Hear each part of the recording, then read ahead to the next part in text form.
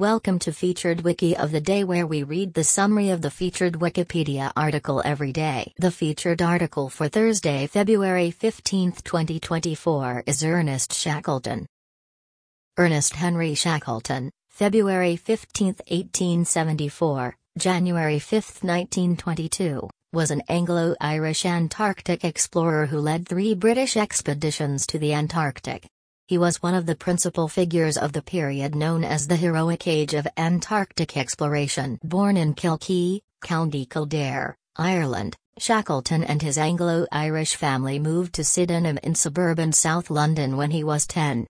Shackleton's first experience of the polar regions was as third officer on Captain Robert Falcon Scott's Discovery expedition of 1901 to 1904, from which he was sent home early on health grounds, after he and his companions Scott and Edward Adrian Wilson set a new southern record by marching to latitude 82 degrees south.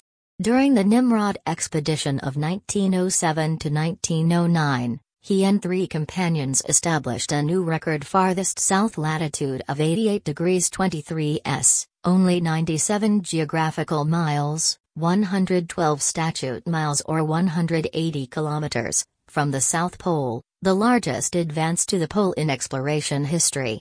Also, members of his team climbed Mount Erebus, the most active Antarctic volcano. On returning home, Shackleton was knighted for his achievements by King Edward VII. After the race to the South Pole ended in December 1911, with Roald Amundson's conquest, Shackleton turned his attention to the crossing of Antarctica from sea to sea, via the pole. To this end, he made preparations for what became the Imperial Trans-Antarctic Expedition of 1914 to 1917. The expedition was struck by disaster when its ship, Endurance, became trapped in pack ice and finally sank in the Weddell Sea off Antarctica on November 21, 1915. The crew escaped by camping on the sea ice until it disintegrated, then by launching the lifeboats to reach Elephant Island and ultimately the South Atlantic island of South Georgia, enduring a stormy ocean voyage of 720 nautical miles, 1,330 kilometers, 830 miles, in Shackleton's most famous exploit. He returned to the Antarctic with the Shackleton-Rowett expedition in 1921, but died of a heart attack while his ship was moored in South Georgia. At his wife's request, he remained on the island and was buried in Grytviken Cemetery. The wreck of Endurance was discovered just over a century after Shackleton's death. Away from his expeditions, Shackleton's life was generally restless and unfulfilled.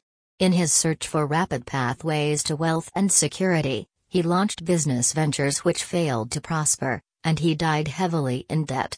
Upon his death, he was lauded in the press but was thereafter largely forgotten, while the heroic reputation of his rival Scott was sustained for many decades. Later in the 20th century, Shackleton was rediscovered, and became a role model for leadership in extreme circumstances.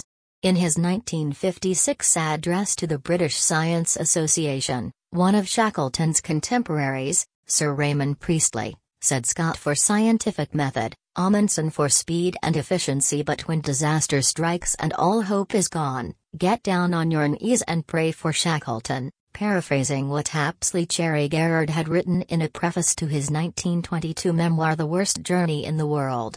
In 2002, Shackleton was voted 11th in a BBC poll of the 100 Greatest Britons. This recording reflects the Wikipedia text as of 0:25 UTC on Thursday, February 15, 2024. For the full current version of the article, search Wikipedia for Ernest Shackleton. This podcast uses content from Wikipedia under the Creative Commons Attribution Share Alike license. Visit our archives at wikioftheday.com and subscribe to stay updated on new episodes. Follow us on Mastodon at wikioftheday at masto.ai. Also check out Curmudgeon's Corner, a current events podcast. Until next time, I'm Kimberly Standard.